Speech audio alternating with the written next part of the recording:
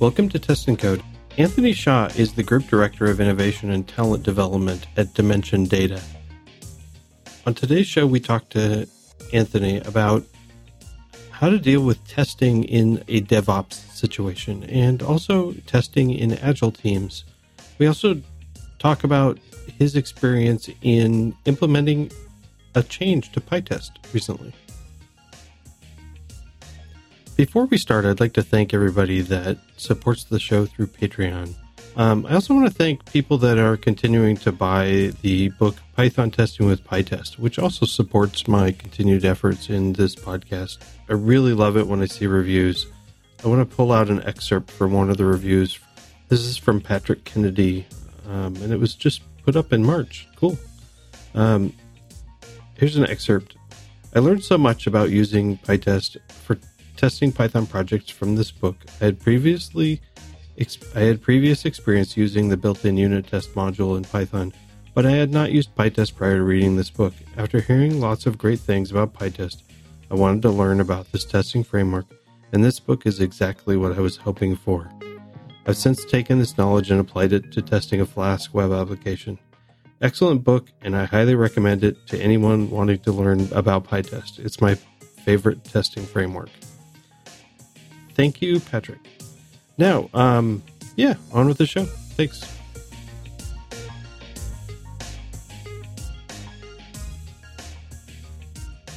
Hey, Brian. Hey. Is it fairly late at night where you are? It's 10. It's not too bad. Okay. I know who you are, but introduce yourself anyway. Yeah, sure. So I'm Anthony Shaw. I'm based in Sydney in Australia. And I work for a company called Dimension Data. I've been here for the last 6 years. And at the moment, I'm responsible for the developing the skills of all of our employees, of which we have quite a few. There's about 30,000 spread across 50 countries. But I've only been doing this for the last year and a half. Before that, I was managing software teams in our R&D division.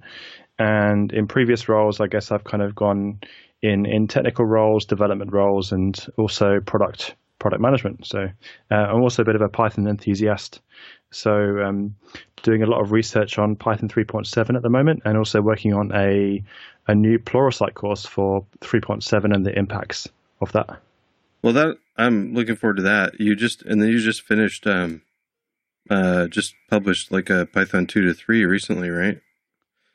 Yeah, I think it's somebody had already done one, not on Pluralsight, but on, I think it was Udemy, but it focused a lot on the automated tools, whereas my course gives you a broad perspective that explains how to use the automated tools, as well as what's changed, what the approaches are, how to plan it, it's designed really for large applications. So if you've got a big app and you want to move it to Python 3, it kind of steps you through the approaches you might take, how to break it down, how to use automated testing, just a whole gamut of different ways to migrate to Python 3. That sounds great. So you've been with Dimension Data for a while then? Yeah, but I've done a few different roles, so that kind of keeps things interesting. And the role I'm doing at the moment, I absolutely love. So I get to spend a lot of time talking to people about their skills and their career, and also we've had a big focus on Python over the last year and a half. We're trying to teach as many people as possible Python. So just within the company, there's around 3,000 of our employees over the last year and a half have decided to learn Python from scratch. And there's a few reasons for that, but we're a technology company. We integrate different technology solutions together. Some of that's hardware, some of it's cloud-based, and coding is becoming more and more a part of sysadmin life, as well as people who do integration, people who do deployments. Being able to use Python is not just the job of a developer anymore. It's almost like a skill that everybody needs to have, just as much as people know how to use Microsoft Excel for good or bad. Sometimes as a programming tool, but that's a separate issue. Yeah, that's a maintenance problem. Were you part of the push for Python, or was that already part of the company already when you came in? No. There's something kicked off about a year and a half ago. Okay. So proved. I guess that it was an investment we should make. and then drove the program with some people on my team, and been pushing that out. I think there's about 48 countries have been on board with that now. So yeah, it covers off really a lot of the world, and it's great to see as well when I travel, people learning Python in all these different offices. We've got hundreds of offices all over the world. So yeah, it's great to see people picking up and learning code. It's not just engineers doing it as well. It's people in finance and operations, and some people in HR, and our global CEO said he wants to learn Python now as well, because he's heard so much about it. So yeah, that's been good. So are you teaching people how to test their code as well? Well, that's interesting. So if people are starting from scratch, then I'd say as a beginner, you do learn a lot about exploratory testing, because you're not really sure how your application should behave or respond. So it's something you kind of build through a lot of the courses. When you're learning to code, is this kind of instinct to do exploratory testing. And yeah, something I thought maybe we could talk about today was Agile teams in particular, and DevOps, and something I've blogged about in the past, but something I'm quite passionate about, which is really the impact that DevOps has had, or an Agile has had on software teams. And I don't see that the testing discipline has kept up as quickly necessarily as some of the other disciplines. Something maybe we can have a chat about, because I'm sure you've got some opinions as well. Yeah. Before we get too into it, just to define a couple things, because I know people come from all different backgrounds, and buzzwords might mean different things to different people. So a couple things you brought up is DevOps and Agile. So could we take a moment to define what, or at least quickly to elevator pitch, what are those? Yeah, sure. So I'm hoping there's both of these, every definition I've ever heard can be criticized as being wrong, which means by default either everyone is wrong or everyone is right. So I'm going to go with my my understanding. So for you and your company. Yeah, sure. So for Agile, the goal of Agile is to deliver value in smaller increments. That's one of the goals. So typically for a software project, what that looks like is, a client would come to you with a requirement. You would go and detail all of the requirements up front. You would do all of the work. You would do all of the testing, and then you hand something over at the end.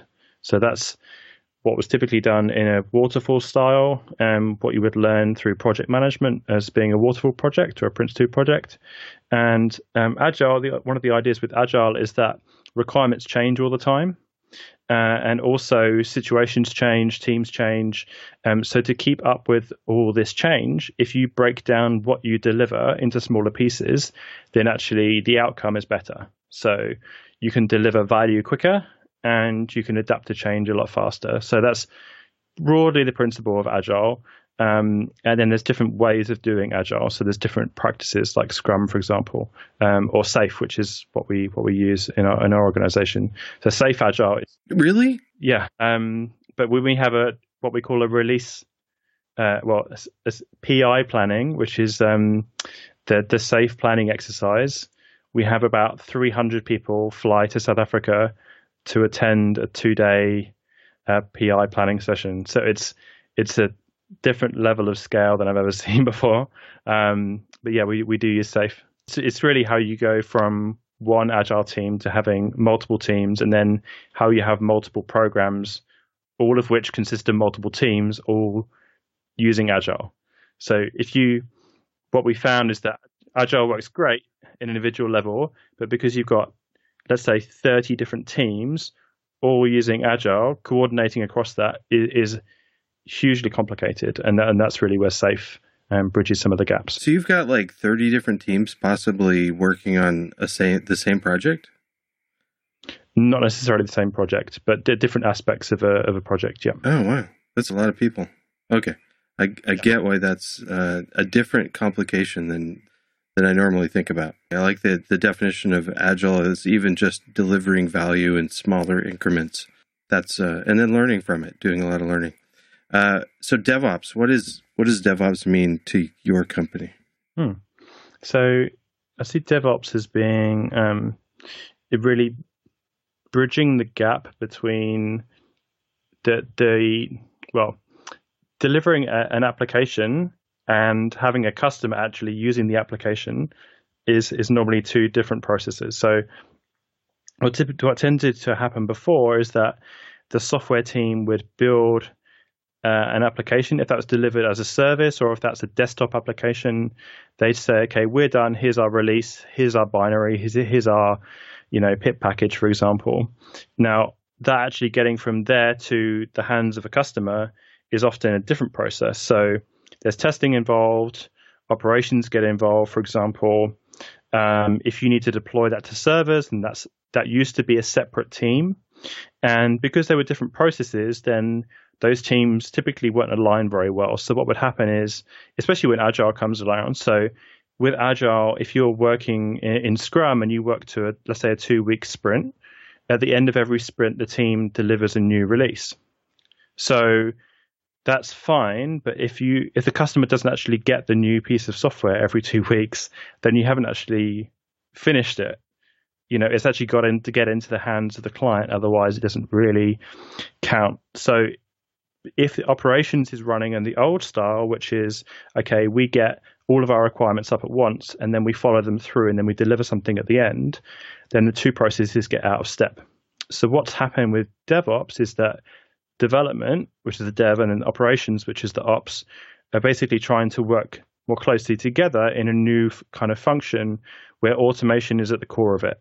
So yes, there are lots of tools in DevOps, and they're aimed at basically keeping up with the delivery, the rapid delivery of software components from an agile process and getting it out into the hands of a customer. And there's lots of other impacts to that as well. Okay, so is DevOps are there DevOps people or are there developers and operations people that work together? That depends on the company. Okay, and we're talking about web deployments. Are you deploying web applications? Yeah, typically it is, because if you've got an operations team, that implies that there's something that you need to operate. There's some sort of servers. So if you're doing standalone desktop applications, I wouldn't imagine you would need a large DevOps team because you're not running hundreds of servers. But if you're running something as a service, which more and more companies are doing, then you need to operate all those environments. Yeah. All right. Thanks. Okay. So testing in that. So where we were trying to get back to is the role of what were we going to do? The role of testing in all of this, and maybe it's broken. Yeah. Maybe it's not. Yeah, I don't think it's necessarily broken, but I think it needs to change. So well, isn't that part of like the continuous integration, continuous deployment thing, that we have a whole bunch of automated tests that just give a gold star to our software and we can deploy it? Yes. So if you think about the whole process, so try and think of a fictional application here, because obviously each of your listeners is probably working in a slightly different environment with different requirements. So if you're delivering a simple web application that has a database, so that's probably the simplest example I can think of, then the dev team would work on a feature and they would say, okay, the customer has just asked us for the ability to export the list of users as an Excel spreadsheet. Let's say that's an example as a feature they want to add. Yeah. The team put that into a sprint. They work on that. They deliver it over 2 weeks. And now it needs to get from where it is today into the production environment so that the customers can start using it. So what is the role of the testing team or the tester on the Agile team? Because in Agile as well, you typically have one or many testers in the team. You don't have them as a separate team, which keeps them in sync with the sprint. So what's the role of a tester in that process? Do they just make sure that the application has been tested, or do they actually make sure that the application get deployed into production successfully? And I think this has kind of been one of the challenges that I've seen, where we've gone from a lot of manual testing, let's say 7-8 years ago, when automated testing was a lot harder than it is today, we had a lot of people doing manual testing. And so we then said, okay, just pause for a second. So manual testing still isn't impossible. So even in a deployment situation, you can, what is typical, I'm guessing is typical, is software is delivered into a staging server or something, and then the testing team tests off of that until they give it the gold star, and then it can be pushed to the real server, right? Yeah. Okay. But we want to automate that so that we don't have to wait so long. Yeah, because it comes about blockers. And if you think about all the different types of tests, and you've talked about this in your show before, it's, whether or not you like the testing pyramid, there's a whole range of different types of tests that you would need for an application. And the challenge is that in Agile, if you have what's a user story, which is in this case getting export to Excel. Now think about all the tests that have to be changed as part of as that user story being finished. So let's say you've got load testing, you've got some security testing, you've got some UI testing, you might have accessibility testing as an example, and you've built up as a tester all of those tests over the last couple of years. Now, someone's just added a new feature. So how many of them are impacted by that new feature? And have you updated every single one of those tests with this new piece of functionality before the sprint or the story is actually marked as finished? Because what I found is that the way Agile is designed is that an individual person can work on and see through a story to its completion. And then the testing team at the end of the sprint or during the sprint tend to test the code. Now, what they tend to test is what's in their comfort zone, which is we've got lots of automated integration tests, or we've got some automated performance tests. Maybe, we check all of the unit tests against the CI/CD process, and we know that we can deliver that component out. But when it actually comes to deploying things into production, if the application changes every 2 weeks, then the actual deployment process also changes. So what ended up being a blocker, and has ended up being a blocker in many teams, is the actual automated stuff not really working properly. So, you've just added this new functionality, you've just added another database, and now the DevOps process, all the scripts that run all the deployments, all the automation, suddenly start failing because something has changed. And this is where I've seen the biggest gap has been that it's not really anyone's responsibility to test that stuff. Like it's not, it's almost, some teams say we've got DevOps people, but they typically come from a systems background. They don't come from a testing background. They don't have that testing discipline. And some of the code I've seen in scripts for deployments and automations in projects and open source or projects for organizations is some of the worst code I've ever seen. It breaks like every software principle you can think of. There's stuff hard coded, there's stuff copied and pasted, but it's seen as not critical code. Because it's just a script that automates this thing for me. It's not seen as part of the core application. But actually, it has just as big an impact if it doesn't work properly because you can't get stuff out. Oh. You just end up stuck. So you're also talking about testing, not just testing your application, that there's possibly problems with that, but there's also problems with testing the DevOps scripts. Yeah. Okay. Definitely. Oh, yeah. I think but those are hard to test, right? I mean, they are really hard to test. Yeah. And there's not really any tooling for testing them either. There's not. Well, sure. But they've. Why not? Yeah. I mean, it's. Can you manually test it? It's frustratingly slow. Like if any of the listeners have ever, for example, used Travis CI, which is a service that's connected to GitHub, and whenever you commit changes to a branch in GitHub, it will go and run your tests in different Python environments. Now, if you've ever tried to change the configuration of Travis CI, it's a really frustrating process because you make one change to the YAML file, you check it in, you wait 15, 20 minutes to see if it works. No, that wasn't the right syntax. You go back, you change it again. It can be really frustrating because the consequences of it take so long to see the impact. And if you think that's just as Travis, whereas for a big project, then there actually being issues with the automation scripts that deploy the application can have a knock-on effect of hours or days in some cases, because the deployment can become so complicated. So why would it take days? Is there really that much steps? It depends what you've changed. I mean, let's say Microsoft have their Office 365 service, and they claim that they do releases. What was it? 200 times a day or something. They do a release in Office 365. So is there Microsoft's email as a service, Microsoft's instant messaging as a service, all of their Office productivity applications are deployed in the cloud as a software service that you can subscribe to, and lots of companies do use Office 365. Now, Microsoft say that they do 200 deployments a day or something ridiculous to the cloud environment. Now, that's when things are not changing that much. But if they go in, I don't know, let's say launch a new data center in the middle of Ohio, that's not going to take 2 minutes to deploy for the first time. Right. That's probably going to take a lot longer. Okay. And it's all those other aspects, I guess, that become tricky.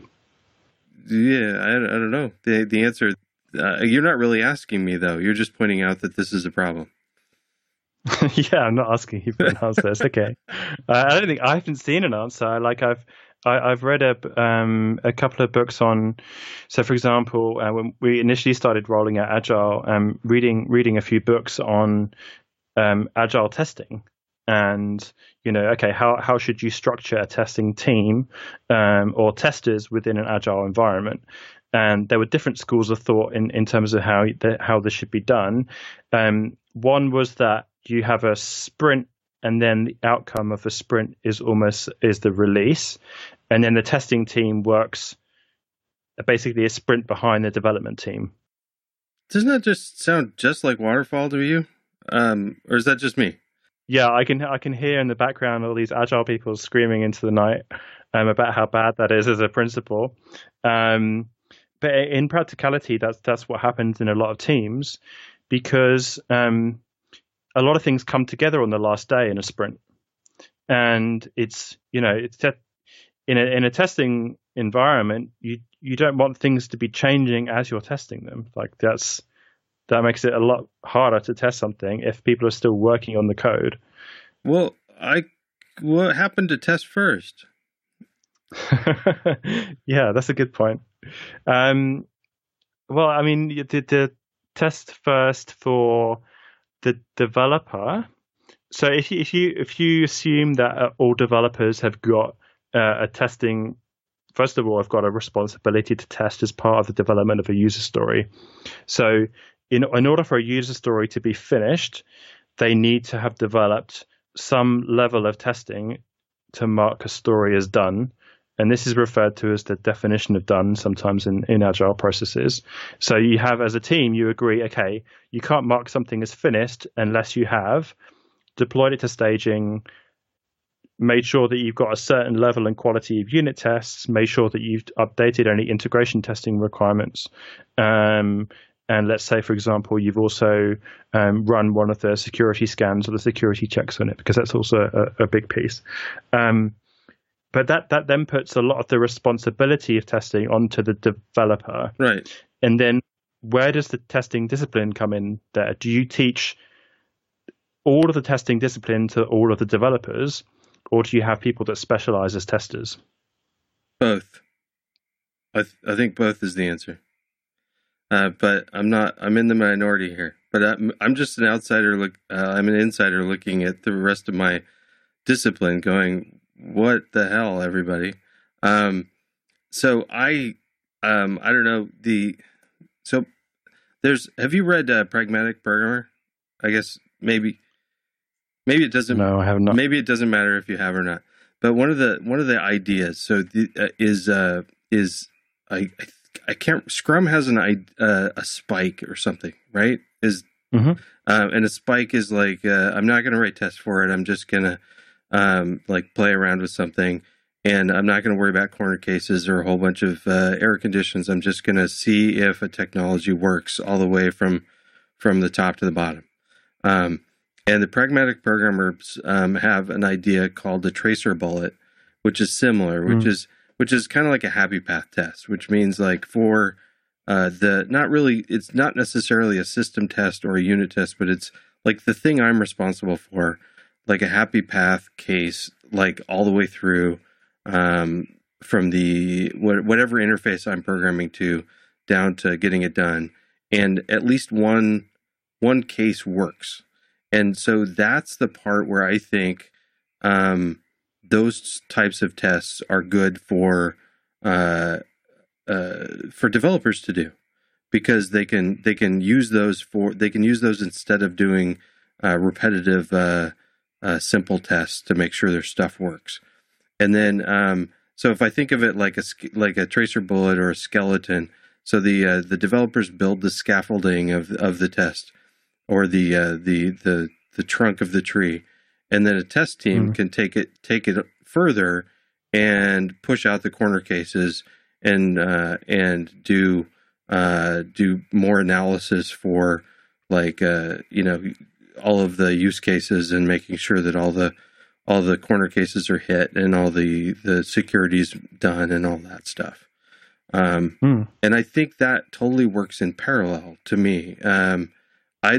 Because I still like this idea of test first, this idea that testing can actually make developers faster if we get the tests done like right away. Like as soon as the developer says, yeah, this bit of the API, I'm pretty sure that this is solid. And so we write like a skeleton test through the system to make sure that works. And what I mean by through the system is different for every team. Like, I don't know if anybody that's heard me talk about different levels of testing. I'm a proponent for really system level testing from the like API down to the hardware. However, for most of the tests. However, this isn't practical for something like a 30 team project, but it is reasonable to say the software that is in my team's responsibility, that bit I'm going to treat as a clump, and I'm going to as a product in itself, and I'm going to test that as a system. And I think that's the right way for developers to test. And then, so for in your example, you were talking about test teams and either testers within an Agile team or test teams. Now, in an organization that has like all those teams, like 30 different teams, or even a project that has 10 teams on it working on an individual project or an end user project, is there one test team for that, or is there a test team aligned with each development team? There's different have been tested. We've tried different approaches. We've tried having a tester in each team, and we've tried having a testing team separately. There were pros and cons of both approaches, to be honest. One of the challenges with having a tester in each team is that you have one individual who knows that application inside out, and if that person goes on leave, wants to go on holiday, for example, then you've got a big challenge there. So having them together in one team makes it easier to distribute all the load of the workload basically amongst the different teams. The issue is though that you're not having testers who are actually working on the same sprint cycles as the development team. So what we kind of figured out as the best approach is almost having like a virtual team, a virtual test team where the testers sit within the Agile teams, and you then have someone who's also a secondary tester into that team. So a good sized team could be 8 to 10 people as an example. For Agile, if teams get too large, it gets the process is not as effective. So you can have what's then called a scrum of scrums in the Scrum methodology, where you've got multiple teams working together in the same process. But what we kind of found is that virtual testing teams is effective, where you've got someone who is the sort of the main tester for that team, and then someone else who knows and understands the project well enough to help out when needed and when things are busy. So that helped distribute the load a bit. But again, the challenge then, so for me, managing my old role and, trying to recruit people as an example into the team as testers is really difficult because, this is C#.NET as an example, and now I do a lot more on the Python side. But if you're hiring someone as QA as a role, you'll get a lot of people out there in the market who know just how to use Microsoft's test suite. But then you put them in an Agile DevOps environment, and the tooling is just completely foreign. So it was really tricky to actually find people in the market who know how to work in an Agile team and know how to automate a lot of their tests. So if people out there are thinking about learning this stuff, I mean, it really, really helps your career because, they're like gold dust at the moment to find in the market. Is a tester at the same level in respect and in pay as a developer? That's a really good question. And yes, is the answer. That's when you take in all the requirements that I just listed. Yeah. So that was definitely one of the things I noticed originally, was when we were looking at manual testers, that would definitely not be the case. Just in the Australian market anyway, I don't know. I know the UK market a bit as well, but not the US market. But definitely the benchmarks I've seen and things like that would suggest similarly. But yeah, for an automated tester, then you would expect a similar level as a developer of similar technical proficiency. It is software, so you're writing software to test some other software, but it's a software development role. It's also understanding how to look at a testing problem as well, right? Yeah. Where do you get a qualified testing person? It seems like it's just learned on the job or something. It's actually quite hard to find as well. Somebody's CV or resume doesn't tell you whether they really buy into the testing discipline. And I think this is one of the things that puts off developers from wanting to get into testing, is that it's one of the perceptions is that it's a repetitive job. Right. And I think that points to some of the stuff we've been talking about, which is if you're not automating the stuff that you're testing, then yeah, it could be pretty automated. Like I think about my first ever, I say job in air quotes, like I was, 14 years old, and it was 2 weeks of placement as part of the school. And I went to a technology company that made these crazy pieces of hardware, and they gave me a testing job for a week, that you would give to a 14-year-old kid, which was just to push the buttons in sequence and to write down which ones turned the light on and which ones didn't. And that's not really a testing job. Well, I guess it is, but it's you could get a robot to do that. Now, I think developers still to this day see testing as being quite a repetitive job, whereas it's really not. Like, the discipline has changed.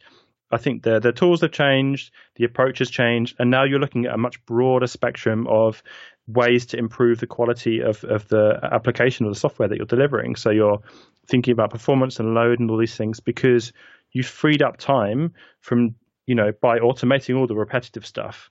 So once you've automated that, then you can go, right, okay, let's make our application perform better. How does it perform right now? Where are the bottlenecks? Where's the issues? We need to sort our security stance out. How are we going to test the security of the code?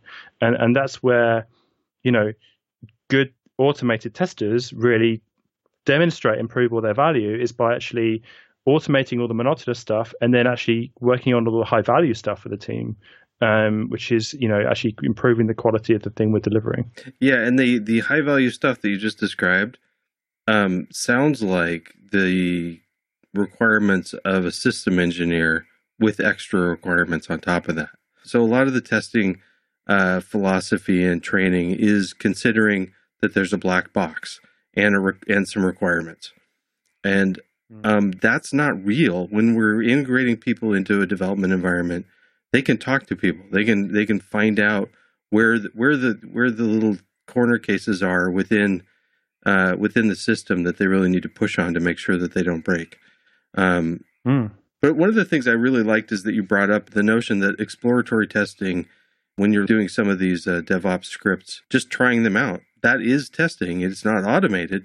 How to move from exploratory and manual testing to automated tests is a different story. But we didn't really have an outline other than we were going to talk about DevOps and testing. Where should we go now? Do you want to talk about PyTest for a minute?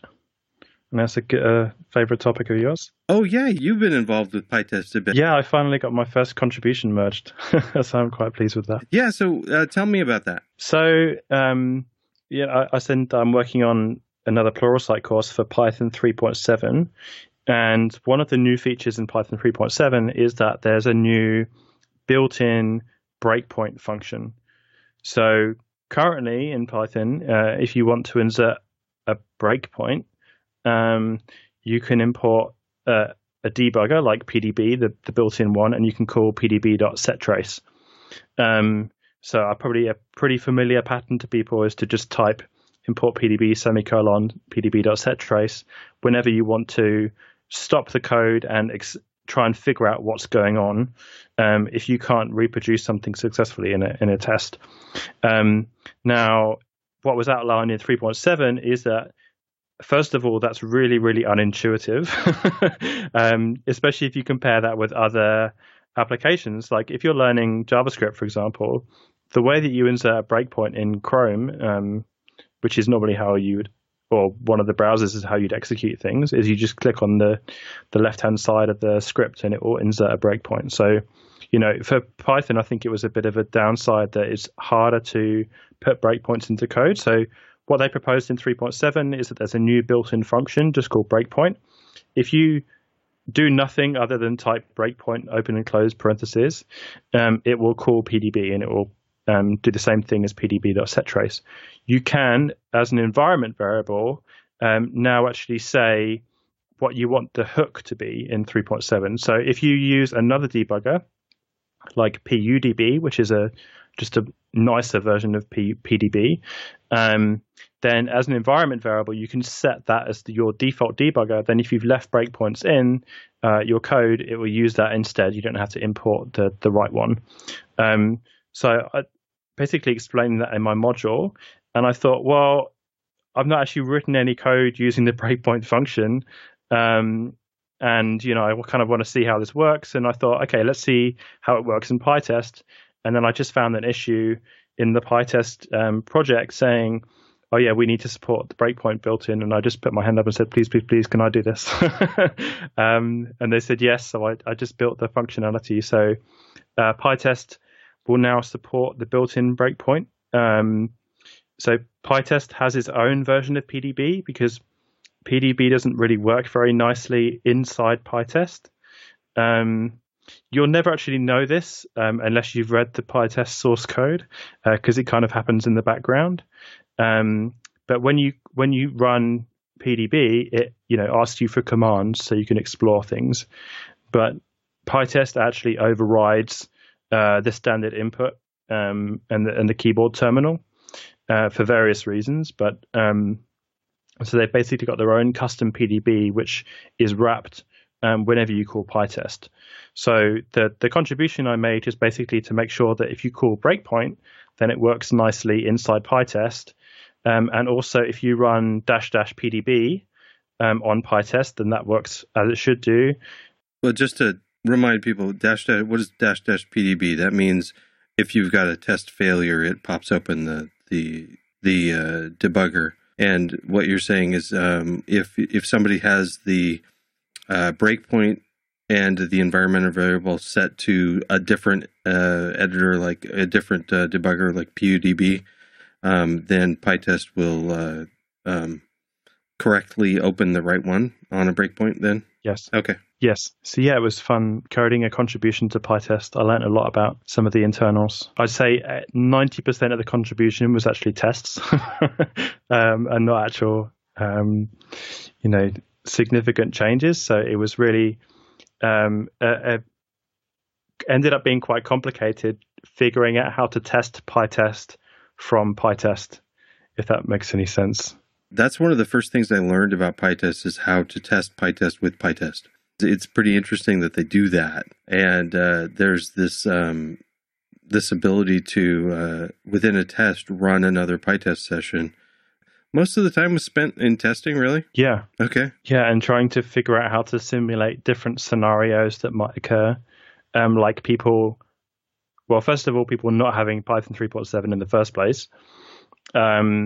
Or also assuming that in the future PyPy 3 might implement this feature. And then, yeah, I was really kind of paranoid about contributing to something that's used this frequently. I can't imagine people would be very happy to see PyTest not behave the way they expected. So, yeah, I kind of went double, triple checked everything before I made changes. So how was the, since I want to try to encourage people to contribute to PyTest also, because even though PyTest is used like by so many people, the team working on it is really not that big compared to compared to other software projects that are used that widely. More help is always needed. Good experience. Would you do it again? Yeah, it was a great experience. The team was super helpful. They do, I don't know what the technical term is. It's informally known as helper commits, where someone called Bruno, who's one of the core developers on PyTest, actually committed stuff to my pull request to show me how it was supposed to be done. So in particular, had a few questions around how you should write a test to test PyTest itself in different scenarios. And he, committed to my pull request to actually demonstrate and fix, because it was easier than just trying to explain it over comments. But yeah, the thread is quite long. There's a lot of discussion. The first thing I did is outline what I thought the behavior should be before I wrote any code, and then tried to get some agreement. Okay, this is how you would expect it to behave? Once everyone has agreed, then started putting together the code. And then writing, tests to cover all the different scenarios. But yeah, super easy to get a pull request committed and in for what is probably a bit of a complicated change. So it was only a small change, but it had a few consequences. And this comes off the back of just contributing to the TOX project as well. A couple of months ago, I'd committed something a bit more obscure. But it was the ability to basically write your own plugin to change the behavior about how it shows you what's in the environment, which is the report function.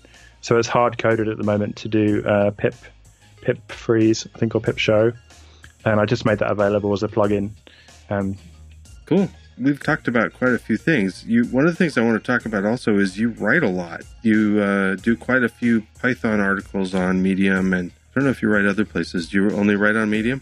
Yeah, it's only on Medium at the moment. And then I publish some of them onto some article sites like Hacker Noon. So it has quite a lot of developers and stuff read that. So yeah, it's just purely for fun. This isn't part of your job role or anything? You just...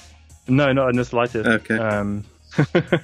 This is something I just do when I'm bored or curious, or both. Okay. So yeah, I just kind of think, I wonder how this works, and then just basically try and pick it apart and explain it to people.